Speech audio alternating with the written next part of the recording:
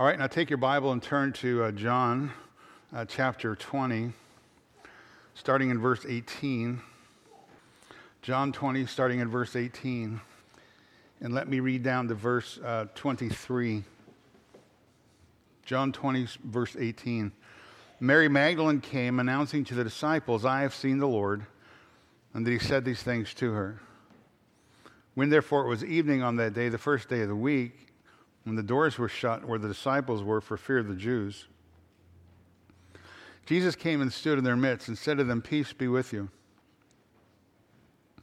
And when he had said this, he showed them both his hands and his side. The disciples therefore rejoiced when they saw the Lord. Jesus therefore said to them again, "Peace be with you. As the Father has sent me, I also send you." And when he had said this, he breathed on them and said to them, "Receive the Holy Spirit. If you forgive the sins of any, their sins have been forgiven them. If you retain the sins of any, they have been retained." Let's pray. Our gracious Father, we're thankful for an opportunity to come and to study your word and pray that you'd guide and direct us in our time together of this hour. And we pray that you would, again, help us to see clearly the person of Jesus Christ and the great peace that he offers to the world and the great commission that we have been given to take that message of mercy to men all around us. Guide our time. Open your word, I pray, to our hearts. In Christ's name, amen. Well, as we return to our study here in the book of John this morning, we're listening to the first words spoken by the Lord Jesus Christ after he rose from the dead. Bible teachers for a long time have pointed to the 7 sayings of the Lord Jesus as he spoke when he was on the cross, and those words are often called by many the last 7 words of Christ. But the truth is, those are not the last words spoken by the Lord Jesus here upon the earth. Because if those words that Jesus spoke from the cross were the last words that he spoke here on the earth, then that would mean that there's no resurrection. And since that is incorrect, what you have here in John's gospel is actually a series of the last words spoken by Christ after the resurrection, which should probably claim for us a greater amount of our attention than the words that he spoke at his crucifixion. Now, normally we give great attention to the last words someone speaks just before they die, because the last words that someone speaks before they step into eternity are the most important things on that person's heart. That's what's dominating their final thoughts. But here you have one who has defeated death, and that's historical reality. And therefore, his first words after his victory over sin and death, the last words that he will speak before he ascends to the Father, especially are vital, I think, for us to hear and understand. Because here's what's dominating the heart and the thoughts of the Lord Jesus Christ. This is what's most important to him in his first interaction with his disciples after he rose from the dead. So again, the resurrection of Jesus Christ, historical reality, the resurrection of Jesus Christ, absolutely critical to Christianity.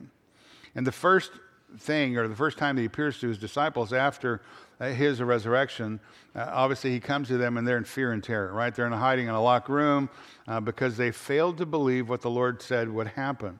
On many occasions, he specifically told them that he was going to Jerusalem, that he would be greatly mistreated, that he would suffer and die, but then he would rise victoriously from the grave on the 3rd day. But they didn't believe that. Therefore, because they didn't believe the word of God, they what? Struggled. Right? I've said that to us. When we don't believe the word of God, we struggle. That's it. Those are your 2 choices in life. You either believe what God says to be true, or you struggle. They didn't believe, therefore they struggled.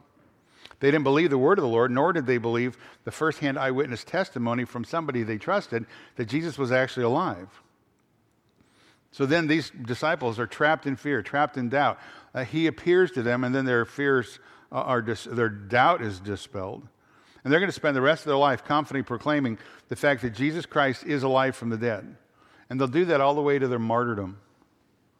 And again, I told you the only explanation for the radical transformation of these men from being locked in a room fearful to being bold proclaimers to the resurrection of Jesus Christ from the dead is the actual resurrection of Jesus Christ from the dead. There's no other explanation.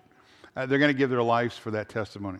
They'll spend the rest of their life, and they'll give their life for that testimony of the literal fact of the historical bodily resurrection of Jesus Christ. And again, that fact changes everything in human history. The fact of Jesus Christ beating death is the most monumental event in all of human history. And since the world is governed by the prince of the power of the air, since the whole world lies in the power of the evil one, the one thing that you never hear in the culture is Jesus Christ defeated death, right? Because Satan doesn't want men to know that, right? God wants men to know that, but there's a spiritual battle behind the scene that's going on. Jesus Christ defeated death. He literally rose from the grave. It's irrefutable proof, irrefutably true. And there's irrefutable proof that his claims, therefore, because he defeated death, his claims to deity are absolutely true. It's also proof that the divine atonement was accomplished at the cross, that Christ, through his sacrifice, completely satisfied the just demands of God's pure and holy law, that nothing else needs to be done. Nothing else needs to be done to secure a right relationship with God, because Christ has done it all. And that is important for us to get. That's vital for us to get. Because all false religions have the follower do something to try to attempt to appease a God. But you can't. They can't. Jesus Christ has done it all. Jesus Christ said on the cross, "It is finished." Right? It's finished. He's done everything that needs to be done. And it's impossible to be saved apart from believing that fact. It's impossible to be saved apart from believing the fact of the overwhelming historical evidence of the resurrection of the person of Jesus Christ. Because it's only those who confess with their mouth Jesus as Lord and believe in their heart that God raised him from the dead who shall be saved. It's only those people. Now again, skeptics throughout history have tried to deny the resurrection. They've tried to present doctrines of demons is really what they're doing. Doctrines of demons, as Paul calls it in 1 Timothy 4:1. In place of the truth. But as I've told you repeatedly, the issue of not believing in the person of Jesus Christ, the issue of not believing in the literal historical resurrection of Jesus Christ is not due to a lack of evidence, but it's really evidence of a hard heart. It's evidence of someone who has a love for sin that demonstrates itself in unbelief. Because the truth is, if Jesus Christ has actually defeated sin and death, and he has, then that means the Bible is true, which it is. It also means that Jesus is God. The God of the Bible is God. Jesus Christ is God, and every man is accountable before God for their violation of God's law and their sin against him. Therefore, if Jesus Christ literally defeated sin and death, and he has, that means that everyone's going to be held accountable for their lives. And sinful men and demons, again, in an irrational effort to evade guilt and the consequences of their sin and their accountability before God, have futilely attempted to deny or explain away the reality of the resurrection. And I've told you, there's no hope. It's the most foolish thing that any person can do to deny the resurrection, because there's no hope of defeating death unless Jesus Christ came out of the tomb. Again, every funeral I do, I point that out. Everybody's coming to an appointment that nobody wants to keep, and everybody in this room one day is going to be the guest of honor at a funeral you don't want to be at. And unless Jesus Christ defeated death, no man has hope of defeating death. And you can't deny the resurrection. It's historical truth. Jesus Christ defeated death. He's God come in the flesh, and all men are accountable to him.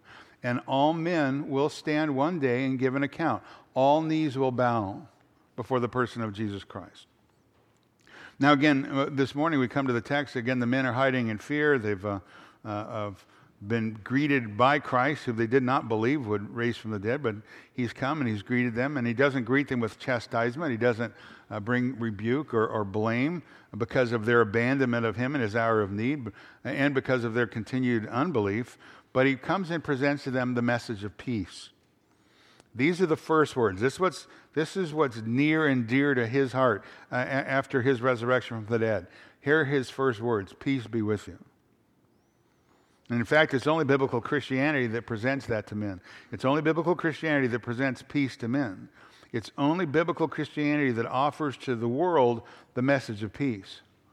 That peace is available between God and man through the precious blood atonement of the person of Jesus Christ.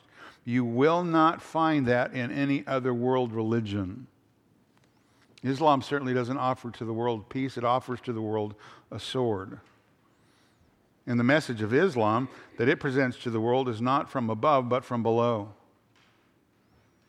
Roman Catholicism presents to the world a false hope, a false Christ, and a false gospel.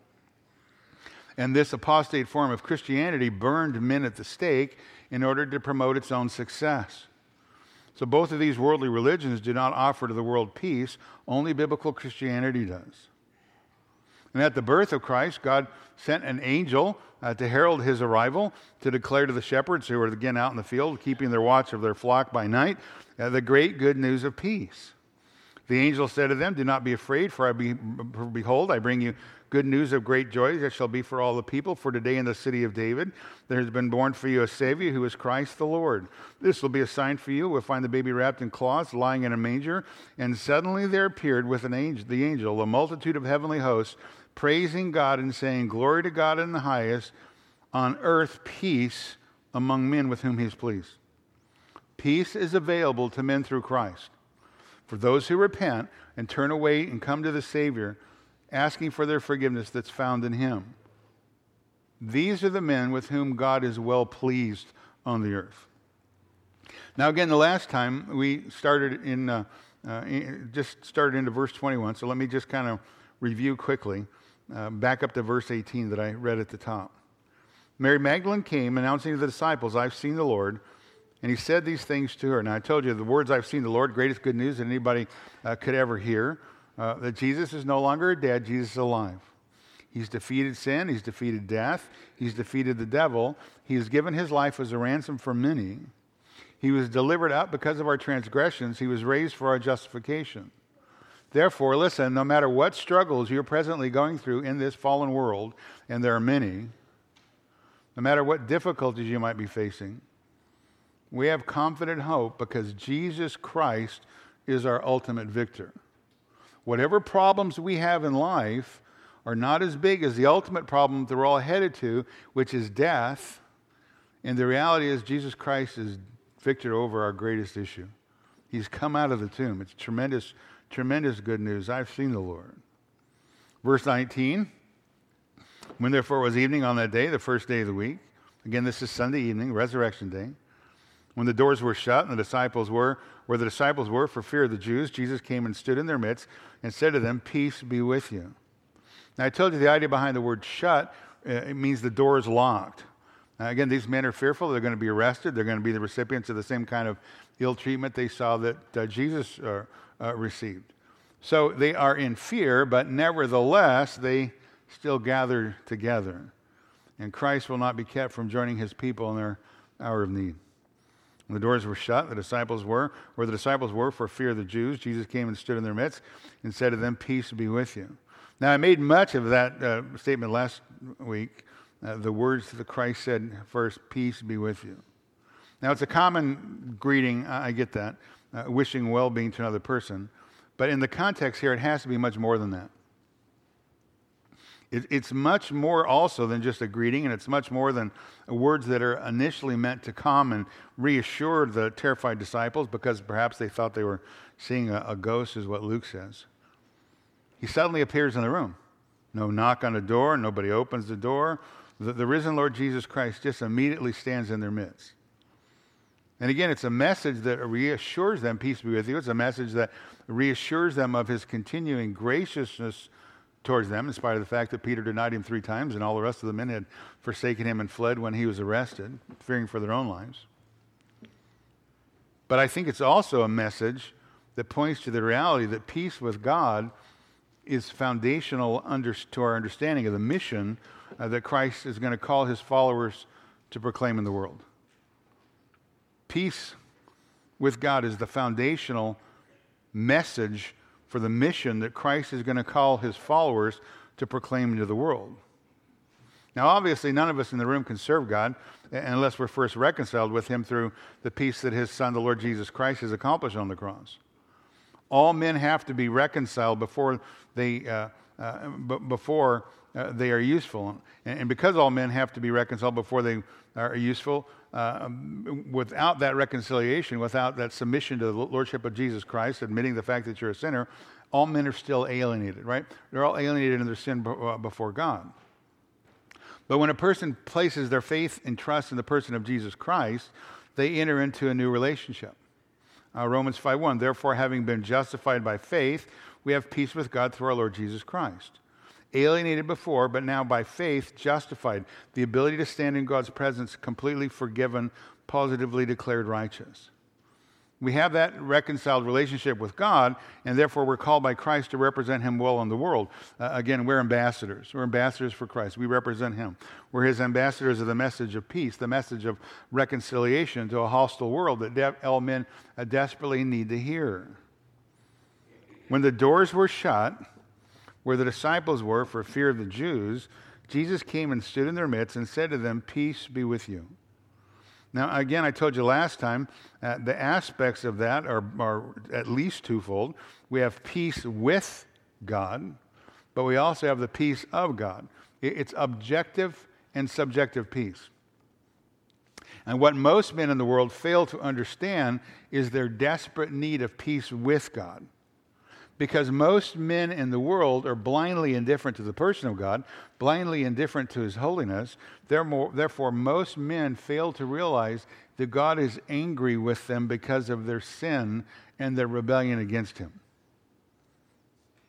Romans 1:18, for the wrath of God is revealed from heaven against all ungodliness and unrighteousness of men who suppress the truth in unrighteousness. God's wrath is his righteous, just anger against sin. It's his righteous, settled response against rebellion, which will bring punishment both temporal and eternal. And throughout history, we see that. We see God revealing or making known constantly his wrath. You either see it through natural consequences of violating universal moral law, or you see it sometimes through God directly bringing his wrath through personal intervention. For example, the Old Testament's full of judgment, right? Adam and Eve, they're judged and cast out of the garden. The worldwide flood of Noah, fire and brimstone that level Sodom and Gomorrah, the Babylonian captivity of the nation of Israel because of their sin, etc., and so forth. But the most and the greatest, most graphic demonstration of the revelation of God's wrath against sin is when he poured out his wrath upon his dear Son, the Lord Jesus Christ, on Calvary's cross. The greatest and most graphic revelation of God's holy wrath, his hatred for sin, is when he poured out his divine wrath and judgment upon his sinless Son, the Lord Jesus Christ, on Calvary's cross. Listen, if God would judge him who knew no sin, his dearly beloved Son, with such hostility, righteous anger, and without mercy, you need to make sure that you need to realize that the guilty will not escape. If God judged Jesus Christ without mercy, then you who are truly guilty will not escape his just judgment, which will culminate itself in final eschatological and eternal wrath in a literal place called hell from which there's never any hope of escaping. Paul says in Romans 2 that God's kindness and patience will one day come to an end for those who reject his mercy. Romans 2 verse 5, but because of your stubbornness and unrepentant heart, you are storing up wrath for yourself in the day of wrath and the revelation of the righteous judgment of God. Those who do not in obedience believe upon the Lord Jesus Christ, those who reject him, he says himself, John 3:36, he who does not obey the Son shall not see life, but the wrath of God abides upon him. Paul says in Ephesians 2 verse 3, all men by nature are children of wrath. So by nature, all men are not at peace with God. God is not at peace with all men. Men are in rebellion. And according to the Bible, God is at war with men because of their hostility. And men desperately need to have a cessation of that hostility. They need to have that hostility ended because the Bible says it's a terrifying thing to fall into the hands of the living God. And God in his great kindness has indeed offered all men peace.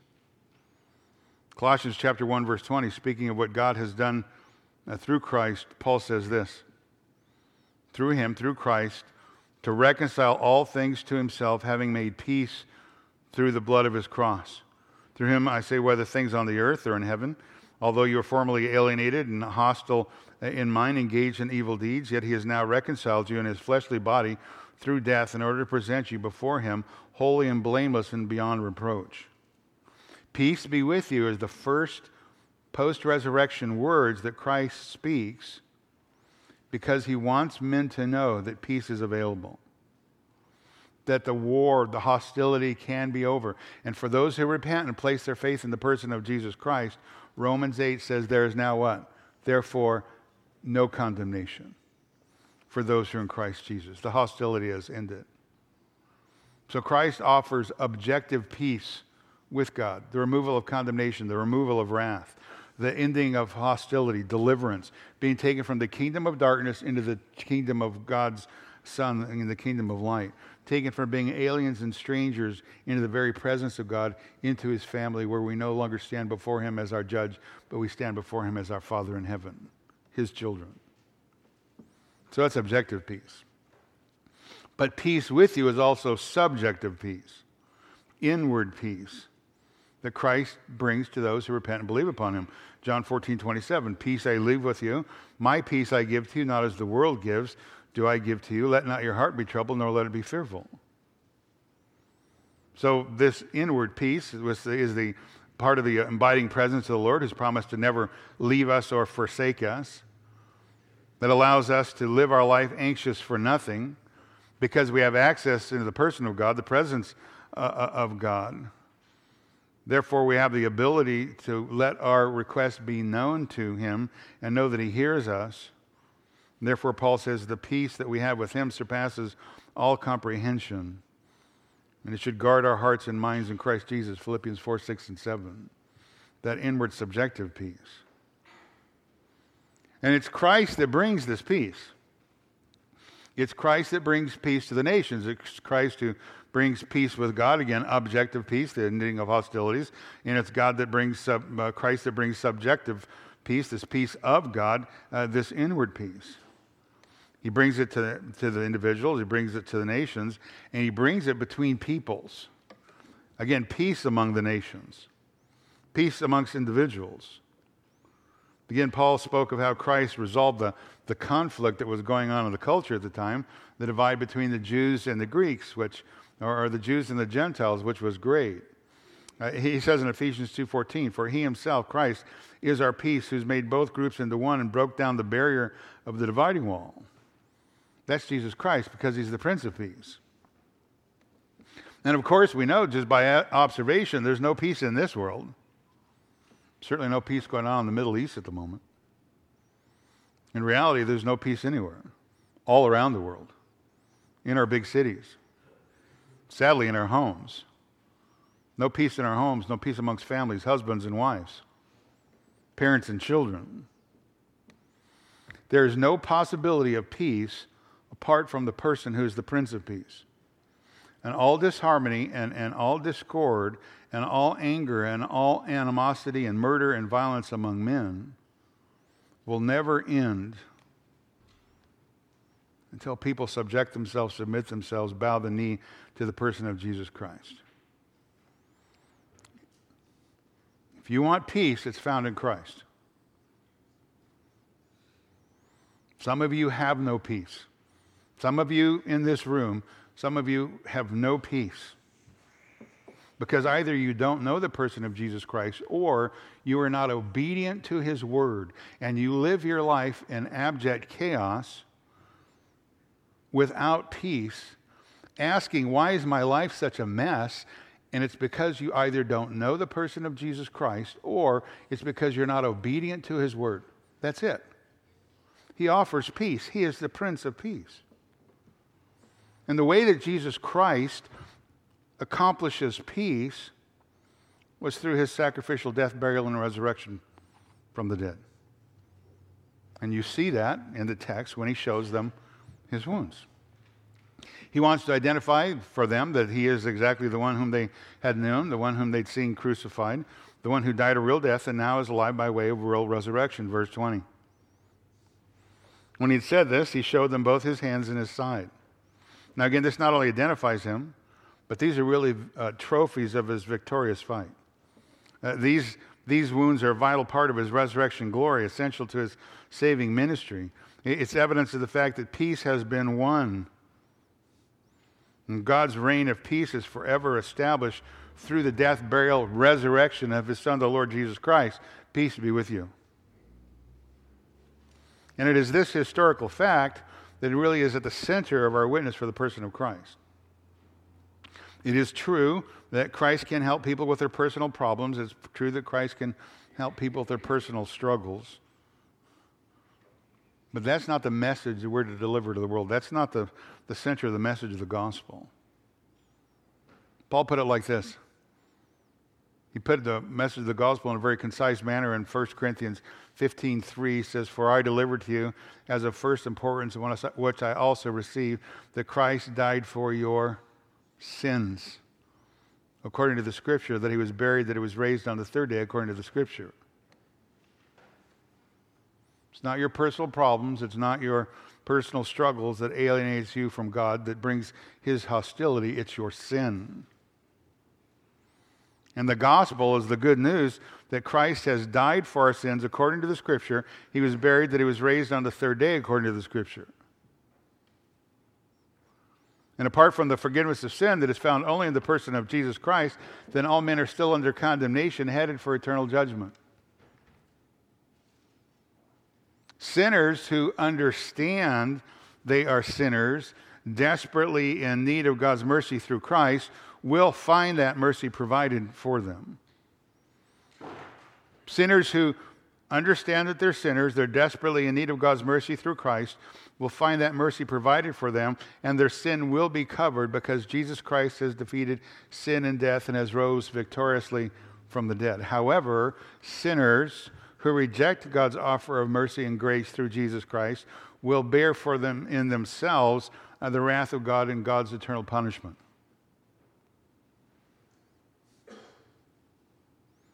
And we have great confidence biblically to proclaim Jesus Christ risen from the dead, that he is the only Savior of mankind. He is the only hope. He is the one who offers to men forgiveness of their sins, a reconciliation with God. He offers forgiveness of sin for those who want it. He offers reconciliation for those who want it, for those who will repent and place their faith in Christ. He offers, again, objective peace between God and man for those who desire it. The end of hostility. And no man will ever know inward subjective peace until he first has objective peace with the person of God, and it only comes through the person of Jesus Christ. God offers to you peace. But he will come, and he will judge the living and the dead, and bring just condemnation upon those who fail to repent and believe upon the person of Jesus Christ. Jesus Christ warned that repeatedly. Unless you believe that I am, not just a moral teacher, not just a good man, unless you believe that I am God come in the flesh, you will die in your sin. That's the word of Jesus Christ of history. And again, for those who receive the offer of forgiveness and have accepted the peace that God provides men on his own terms through the person of Jesus Christ alone, again, living in a fallen world, living amidst many difficulties in life, even upsetting events in life like the loss of a job, the death of a loved one, a close friend or family member, the sting of failure.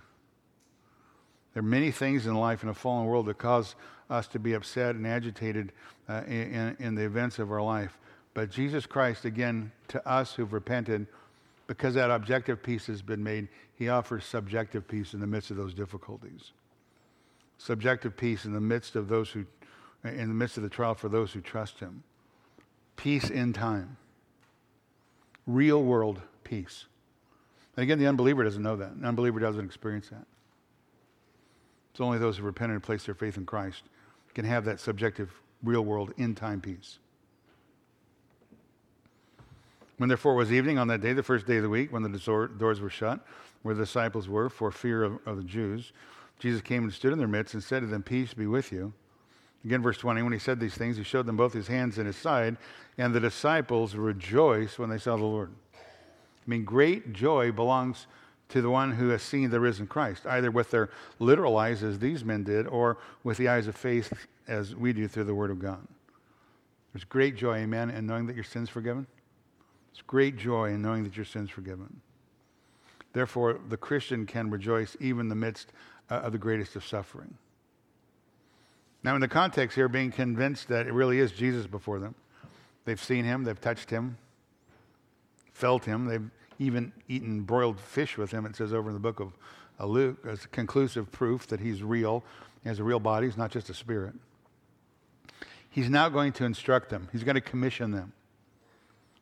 He's going to give them great purpose and give them great power to carry out the mission that he has left them in the world to carry out. Verse 21.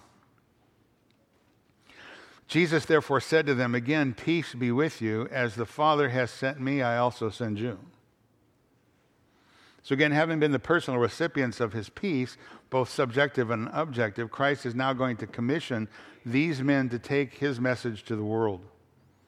They are his ambassadors speaking his message. Peace be with you. As the Father has sent me, I also send you. Now, people have asked me, what is this? Well, let me tell you, it's a preview of the Great Commission. Because the Great Commission comes later in Galilee. We're in Jerusalem, right? The Great Commission comes later in Galilee, Matthew 28, 19 and 20. So this is a preview. And the Lord is commissioning these disciples, again, those who have seen the reality that he has defeated death, and again, those who have been the recipients of the peace that he offers, to go into the world with the great good news that God wants to offer men peace. God is willing to forgive your sin through the person of Jesus Christ. That is their great purpose in life, that message. Peace be with you. As the Father has sent me, I also send you. So again, why did the Father send the Son into the world? I mean, it's a vital question that has to be asked. Why did the Father send the Son into the world? The Father did not send the Son, the Lord Jesus Christ, into the world to improve people's economic condition. The Father did not send the Son, Jesus Christ, into the world to overturn and correct all the injustices and problems on a social level in this world. Father didn't send the Son into the world to instruct men on morality. Father didn't send the Son into the world in order to make people's personal circumstances better. God the Father sent the Son, the Lord Jesus Christ, into the world for one purpose. Jesus said in Luke 19:10 that he came to seek and save the lost. He came to seek and save the lost. Luke 5:31, Jesus said, "It is not those who are well who need a physician, but those who are sick. I have not come to call the righteous, but sinners to repentance." That's why Jesus came, for no other reason. That's why he came. He came to provide salvation, to bring salvation. He came to provide the sacrifice that we need in his death that alone could bring reconciliation between God and man. He's the only one who could do it. He's the only perfect God and sinless man together in one being. And only perfect God and sinless man can fulfill the role to be the perfect atoning sacrifice that men need for forgiveness of their sin. Because a mere man can't redeem another mere man, right? Because a man has his own sin to deal with. So if redemption is going to be accomplished, then God's satisfied, it's going to have, in his wrath appeased, it can only come from God himself interceding and carrying out the activity, carrying out the work. Only God can propitiate himself. Only God himself can turn away his personal righteous anger against our sin, and he's done that through the person of Jesus Christ. No one else like him who's ever existed in the world, the only begotten, the only monogenes, the only one of his genesis, right? The only one of his kind, the perfect God-man, that's Jesus Christ. And again, for reconciliation to take place between God and man, a perfect man has to represent mankind. And again, the only one that fulfills that role, that title, that job description, if you will, is the sinless Lord Jesus Christ. He came into the world to save sinners. He came to call men and women to repentance, to seek and save the lost, to call men and women to turn away from their rebellion against God, humble themselves, place their faith in Christ alone, and be forgiven. And the Father says, out of my great love, I'm going to send my Son into this world to save sinners. And the Son says, out of my great love for the Father, out of my great love for rebellious sinners, I'm going to come. And now the Son says, as the Father has sent me, I send you. I also send you. As the Father has sent me, I also send you. Now, the idea of Christ being sent into the world is something that's repeated a number of times. It's emphasized a lot in the Gospel of John. John 17:8, as you've sent me into the world, I have also sent them into the world. The Father sent his Son, the Lord Jesus Christ, into the world to do his will. The Father sent his Son, the Lord Jesus Christ, into the world to speak the Father's words. The Father sent his Son, the Lord Jesus Christ, into the world to proclaim and perform the Father's works. And again, the Father sent the Son, the Lord Jesus Christ, into the world to bring salvation to the world. John 3:17, for God did not send the Son into the world to judge the world, but that the world should be saved through him. Paul says it like this, 1 Timothy 1:15. It is a trustworthy statement deserving full acceptance that Christ Jesus came into the world to save sinners, among whom I'm foremost of all. So Christ calls us to himself, and then the natural progression of Christ's saving work in a sinner's life, that atonement that has granted us peace, that peace that fills the heart of the Christian with supernatural joy, and again out of a love for the Savior, out of obedience to the Savior, filled with this great joy, peace having been accomplished already, we go with great joy again into the world to bring this good news that Christ's peace is available for everyone who will repent. God's peace is available to everyone who will repent and place their faith in Christ. And again, I've said this a couple of times in the last few weeks. We have one simple message. One simple message. Here it is to the world. God is willing to forgive your sin through Christ. That's it. God is willing to forgive your sin through Christ if you will repent, if you will turn away from your life of rebellion and sin and place your faith in him and him alone. Now, sometimes we get off track in this one simple message. And sometimes we forget that one simple message. But we have one simple message to the world. That's it. God is willing to forgive your sin through Christ. That was the announcement that the angel made to Joseph in Matthew chapter 1 concerning the child that his betrothed wife Mary was to be when she conceived supernaturally in her womb by the Holy Spirit. Matthew 1 verse 21, she'll bear a son, you shall call his name Jesus, for it is he who will save his people from their sins. And Paul says those who have received that message of forgiveness and reconciliation with God through Christ, 2 Corinthians 5 verse 17 says, therefore, if any man is Christ, he is a new creature, a new creation, right? Old things have passed away and new things have come. One simple message, God is willing to forgive your sin. He saves his people from their sins, and people who are saved from their sins are new creations in Christ. You need to stay on track and realize that if you're going to proclaim that one simple message to the world, that Jesus Christ saves his people from their sins, if you're going to proclaim that message that indeed men and women are reconciled, saved, forgiven, new creations in Christ, again, old things past, new things have come, then guess what? You probably, as the truth teller, ought to look like you are a new creation in Christ. You ought to look different, right? You better have a changed life. There ought to be a difference with Christ in you than when you were apart from Christ. And that evidence should be, that reality should be evidence to everyone. That should be evidence to everyone. You need to look like someone who's been saved from their sins. If you want your gospel proclamation to have any kind of credibility, if you want your gospel proclamation to seem credible and be received, then everything in your life needs to be done in a manner that brings honor and glory to the person of Jesus Christ.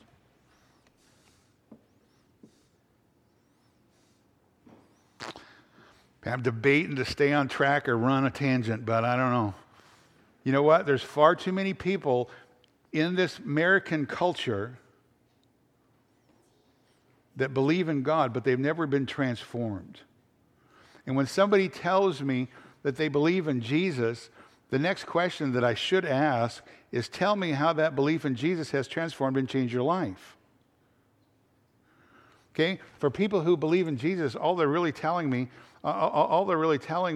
is they have nothing. I mean, I'm not saying that this is where they're at, but they're not telling me anything more than they have demonic faith, because the devil believes in Jesus. And far too many professed Christians who've grown up in this Christianized culture have been inoculated to the transforming, redeeming power of the person of Jesus Christ. And the reason they don't look like they're new creations in Christ is because they're not new creations in Christ. They've believed, they've been inoculated, but they haven't been transformed from the inside out. And that's, again, something only God can do. And I'm not pointing fingers at anybody. I'm just telling you the reality. Well, Uncle whoever, or little whoever, my nephew, I mean, I know that they were saved when they were 4, and I know that they're believers. Well, he's just, burned down, stolen everybody's money, burned down the entire village, raped, pillaged, and plundered, and murdered everybody, but I'm thankful he's a believer. How many times have I heard that in my life? 100. No, guess what? People don't do that anymore who are redeemed. Paul, when he met the risen Christ, his life was transformed. He used to be called Saul of Tarsus, and now he's Paul. He used to murder Christians. He doesn't do that anymore. He used to persecute believers. He doesn't do that anymore. He's transformed and changed because he met the risen Christ. The American church is in such a mess because there's far too many people who really aren't who they claim to be. And I'm not making accusations against anybody. I'm just saying you better evaluate your life based on what the Scripture says and make sure you are exactly who you think you are. And if you're going to go proclaim a message that Jesus saves people from their sins, then you ought to look like somebody who's been saved from their sins. I didn't say perfect, but there ought to be some difference with Christ in you than when you were apart from Christ, and that ought to be evidence to everybody around you. Believing is not enough. It's being transformed from the inside out. And everything in your life needs to be done with a goal to honor and glorify the person of Jesus Christ. Every moment of your day, the best of your ability, from the moment you get up in the morning, you say, Lord, help me to honor you today. As the Father sent me, I also send you.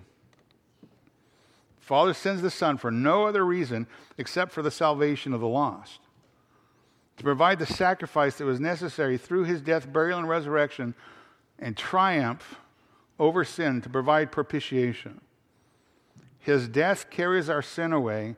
His resurrection proves the Father accepted his sacrifice in full. We are justified. Nothing else needs to be done. There's no other reason for why the Father sent Christ into the world. And again, I remind us that the Father sent Christ into the world out of his great love for the world.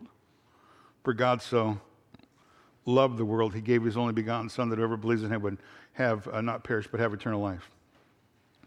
Romans 5:8, God demonstrates his own love towards us, that while we were yet sinners, Christ died for us. The Father, as the Father sent me, the person of Jesus Christ, out of love for this rebellious planet. Jesus Christ says, I also send you. As the Father sent me, I also send you. So again, we have to remember that the people in the world, men and women in the world, the fallen and as wicked as they are, again, I said it last week, they're not our enemy, they're the mission field. They're not our enemy, they're the mission field. It's true we live in a crooked and perverse generation. It's true that there are many people who are wicked around us who don't know Christ. It's true that there are many people around us who are facing eternal destruction and God's eternal wrath. They're perishing. Just like Paul told the Corinthians, 2 Corinthians 4:3, if our gospel is veiled, it's veiled to those who are perishing, in whose case the God of this world has blinded the minds of the unbelieving. They might not see the light of the gospel of the glory of Christ, who is the image of God. So again, we have to realize that our battle here in this world is not against them. It's not against flesh and blood, but it's a spiritual battle that is going on behind the scenes in the heavenlies. And many men and women are trapped behind enemy lines, if you will. They're dupes of the devil. They believe the lies of the devil and not believe the truth of the Word of God. So Christ sends us to represent him. Christ sends us to represent him and his love for the nations, his love for men. To declare again the good news that God is willing to forgive sin so that you might not perish and have eternal life. That's the message we're to deliver, and that message has to be delivered with great grace, great compassion, great mercy by us. Anger and wrath towards sin belong to God. We're ambassadors of the gospel. We bring the message of good news. The good news of God's grace, the good news of God's mercy, the good news of God's love. God will deal with the wicked. God will deal with the unrighteous and judge them in their sin. But today, the day we live is not the day of wrath, it's the day of grace. And we as his ambassadors have to represent him well in this fallen world that desperately needs to know Christ and the love that the Father offers to men freely. I mean, the gospel in it and of itself is offensive enough. The men have to humble themselves and admit the fact that they're sinners in need of a Savior. So we have to be very careful to make sure that we're not interjecting ourselves and our own personal hatred for sin into the conversation. And we need to be careful to not be personally offensive in our delivery of the gospel and somehow get ourselves in the way of the message that saves. We're messengers of mercy. I personally see nowhere in the New Testament where Christ offered to sinners anything else but grace. He warned them, that's true, but he loved them. And the Bible says that sinners were attracted to Jesus. Luke 15:1. All the tax gatherers and sinners were coming near to him to listen to him. And both the Pharisees and the scribes began to grumble, saying, "This man receives sinners and eats with them." The question obviously has to be, are sinners attracted to us? The only people that I see whom Jesus regularly rebuked was the religious leaders of Israel who were leading people away from him and leading people away from the truth. Sons of hell, making other people just like them. But the tax gatherers and the sinners were coming near to Jesus to listen to him. Again, verse 21, Jesus therefore said to them, "Peace be with you. As the Father sent me, I also send you." Again, this is a preview of the Great Commission that's coming later. The message again is simple. The heart attitude is one of love. There's a desire to see men saved, that Christ is honored through men and women who would repent and place their faith in him. But the message that Christ was sent into the world to bring, and the message that Christ sent with his followers to take into the world comes at a high cost. He was rejected, he was mistreated, he was abused. Therefore, we should not expect to be treated any differently. John 15:20, remember the word that I said to you, slave's not greater than his master. If they persecuted me, they will also persecute you. At the same time, there were some who did receive the message. Some who repented, some who placed their faith in the person of Christ. And they passed that knowledge of the truth and God's mercy to men, on to other men, who in turn passed it on to other men, who in turn passed it on to us who are sitting in the room. And it's our responsibility as debtors to grace to likewise pass on that message still further. That means we can't stand aloof from the world. We can't stand aloof from people in the world. We can't be unconcerned about their eternal destiny, their salvation, because we are salt and light in the world. A world that is desperately in need of hope and help. A world that is perishing and desperately in need of the reduction of the corruption that salt brings. A world that is desperately in need of the light of the hope of the gospel of truth that will shine into men's darkness. When Christ came, he came as a friend of sinners. And he identified with the world in which he came to save without entering into sin.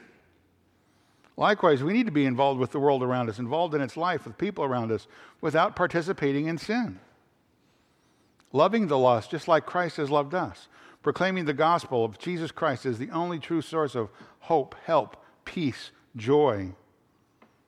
Offering to a dying world life in Christ's name.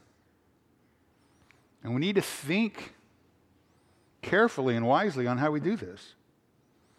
Just last week, I read a couple different stories that address this issue. The first one I read was about a church whose members cut themselves off from all contact with lost people intentionally. The parents in this church pulled their children out of Sunday school and youth activities because, quote unquote, worldly kids were attending those activities. And the families of the church were afraid that their kids might pick up bad language and then be enticed to join in the sinful behavior of worldly kids. So imagine, if you can, a quote unquote church where sinners are not welcome. Another story I read was about a man named Gib Martin. He was a pastor who was led to Christ at age 27 by a man named Charlie. Charlie was an alcoholic for many years before he met Christ. And after he got saved, Charlie had a burden for men who were just like he'd been. So every day after work, Charlie would stop at the bar where he used to hang out, where Gib also went every day after work. And Charlie would drink coffee and share his life with those who would listen. And eventually that's how Gib came to faith in Christ. But the sad part of the story is that none of the local churches would allow Charlie to associate with him because he went to a bar every day, even though he wasn't getting drunk, even though he wasn't even drinking beer. They didn't like what he was doing. Even the church where Charlie directed Gib to go after his conversion wouldn't allow Charlie to join. Yet amazing, the text says Jesus was a friend of sinners. I've not come to call the righteous, but sinners to repentance. So if we're not involved with sinners to befriend them, how in the world can we tell them about Jesus Christ, who's the Savior of all men? If Jesus Christ's purpose was to seek and save the lost, should that not also be our purpose, who call ourselves his followers? Jesus entered into the world of sinners around him without entering into sin. Verse 22, when he said this, he breathed on them and said to them, receive the Holy Spirit. Well, what's that? Well, I'll begin by telling you what that is not. It's not the day of Pentecost. We're still here on Resurrection Day. Pentecost comes in 49 days later, Acts chapter 2. So what is this? When he says, breathed on them and said, receive the Holy Spirit, it has to be just a purely symbolic, prophetic act. Again, you look at the Old Testament, lots of vivid object lessons in the Old Testament to prophets used to, or God used with prophets to illustrate a message. It has to be something along those lines. So this is not Christ imparting through his breath the actual, literal Holy Spirit in the fullness to them. It's a symbolic, prophetic gesture. It's what's about to happen. It's what's coming in the soon, near future on the day of Pentecost. Think again, when Christ began his public ministry, the Father sent the Holy Spirit who came upon Christ at his baptism. And as Christ is sending his apostles, who later will grow to be his church into the world, right? That's a formidable task. Again, these first ambassadors of the gospel need to have this power. They need to be, they're commissioned. They need to have this person of the Holy Spirit, this divine power to take the task to the world that they're going to be asked to take. So again, this is not Pentecost. This is a picture. It's a prophetic picture. And repeatedly through Christ's ministry, before his crucifixion, John 14, 15, 16, Christ kept saying, look, to the disciples, it's better for you that I go, because if I go, then I'm going to send you the Holy Spirit. It's better that I leave because you'll have the Holy Spirit, the permanent indwelling. You don't have to hold on to me physically, because when I go, I'll still be with you in the presence of the Holy Spirit, and he'll lead you into all truth, and he'll teach you all things concerning me. He'll bring back to your memory. So Acts chapter 1, which is still, Acts chapter 1, verse 8, which is still before Pentecost, Christ says, you shall receive power when the Holy Spirit has come upon you. Still future. You shall receive power when the Holy Spirit comes upon you, and you shall be my witnesses both in Jerusalem and Judea and Samaria and even to the remotest parts of the earth. So Christ is commissioning these men to represent him, but he's also going to empower them. Jesus therefore said to them, again, peace be with you. As the Father sent me, I also send you. And when he said this, he breathed on them and said, receive the Spirit. So it's a prophetic picture of what's going to soon occur. Again, we can't possibly carry out the mandate to proclaim the gospel to the lost without relying on the power of the Holy Spirit. Zechariah reminds us that even in the Old Testament, right?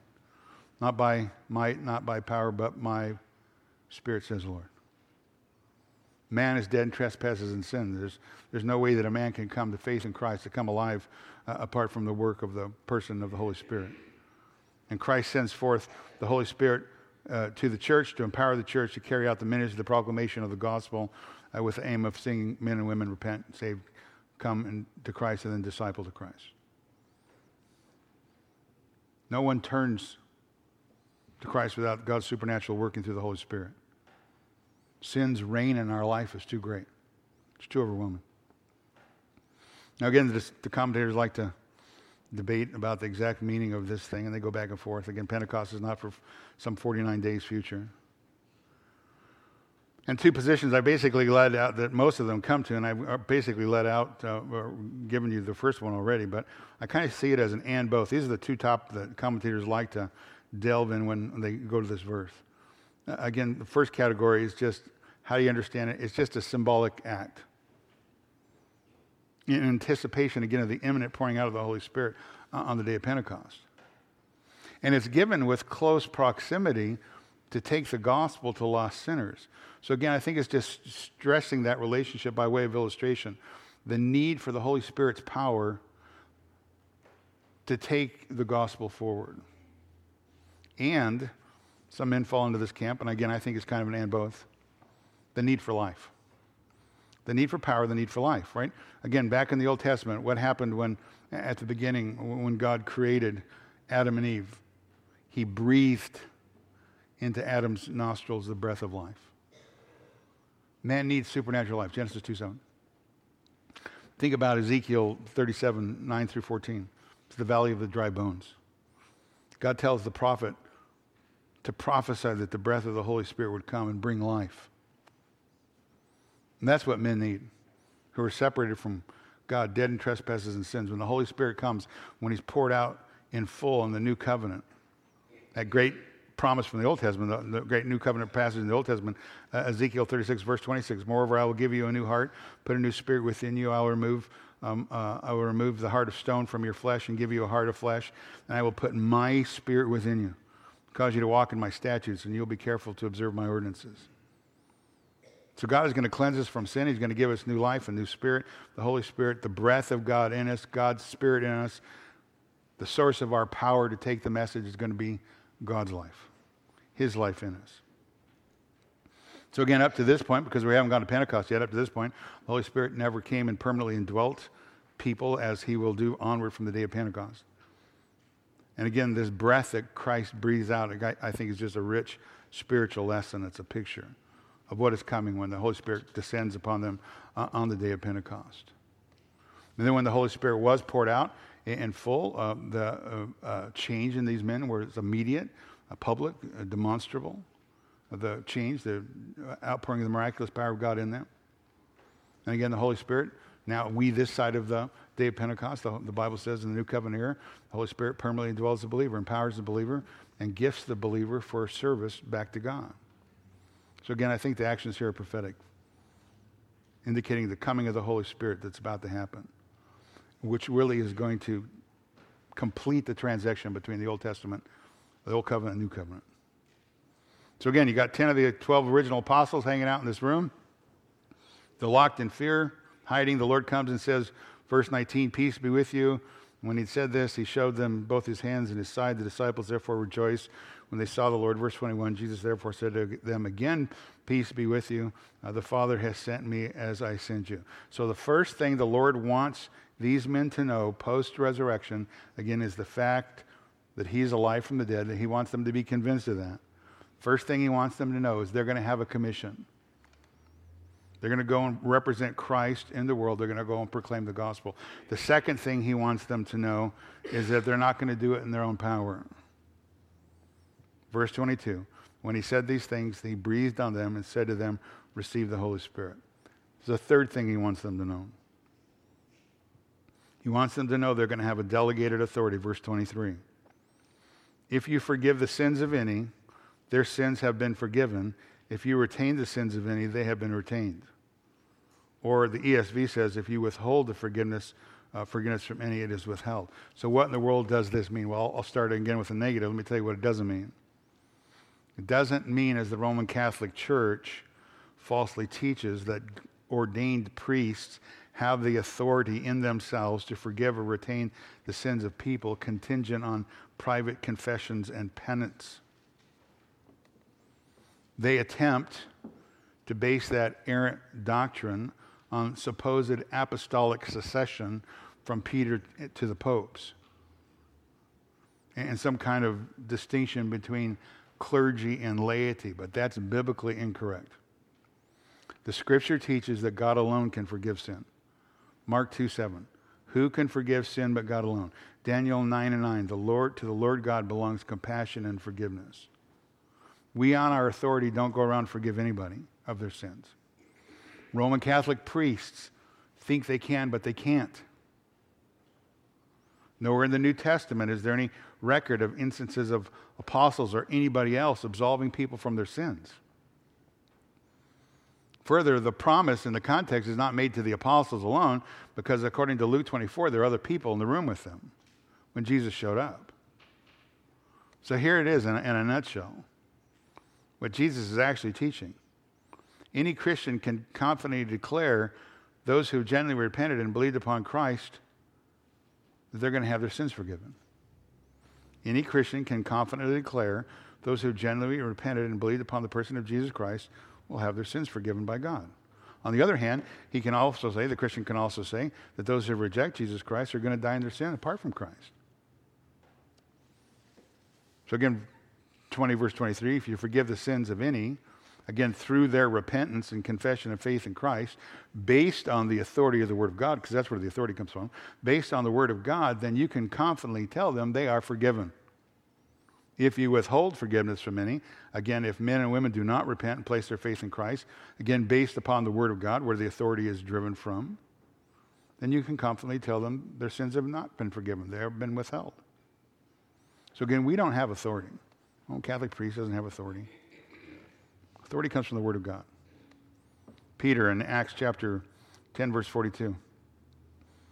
And he ordered us to preach to the people, solemnly to testify that this one whom has been appointed by God as judge in the living of the dead, that would be Jesus Christ, of him all the prophets bear witness that through his name everyone who believes in him receives forgiveness of sin. That's our message. If you forgive the sins of any, their sins have been forgiven. If you retain the sins of any, they've been retained. Again, it's all what people do with the person of Jesus Christ. One time I heard John MacArthur, he was asked by some students at the Masters University, how do you evangelize someone? I thought his answer was great. It cuts to the chase, and that's what I like. Cuts right to the point. He says, look, if somebody comes up to me and asks, what do you do for a living? He says, don't waste the opportunity. Tell them this. Tell them I have the greatest job on the planet. I tell people that their sins can be forgiven if they repent and trust in Jesus Christ. Are you interested?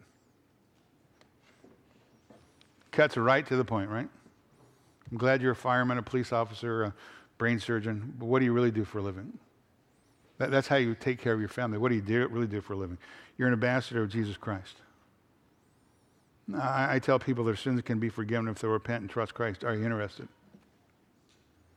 Because again, the gospel is not about you and me having a better life or a happy life.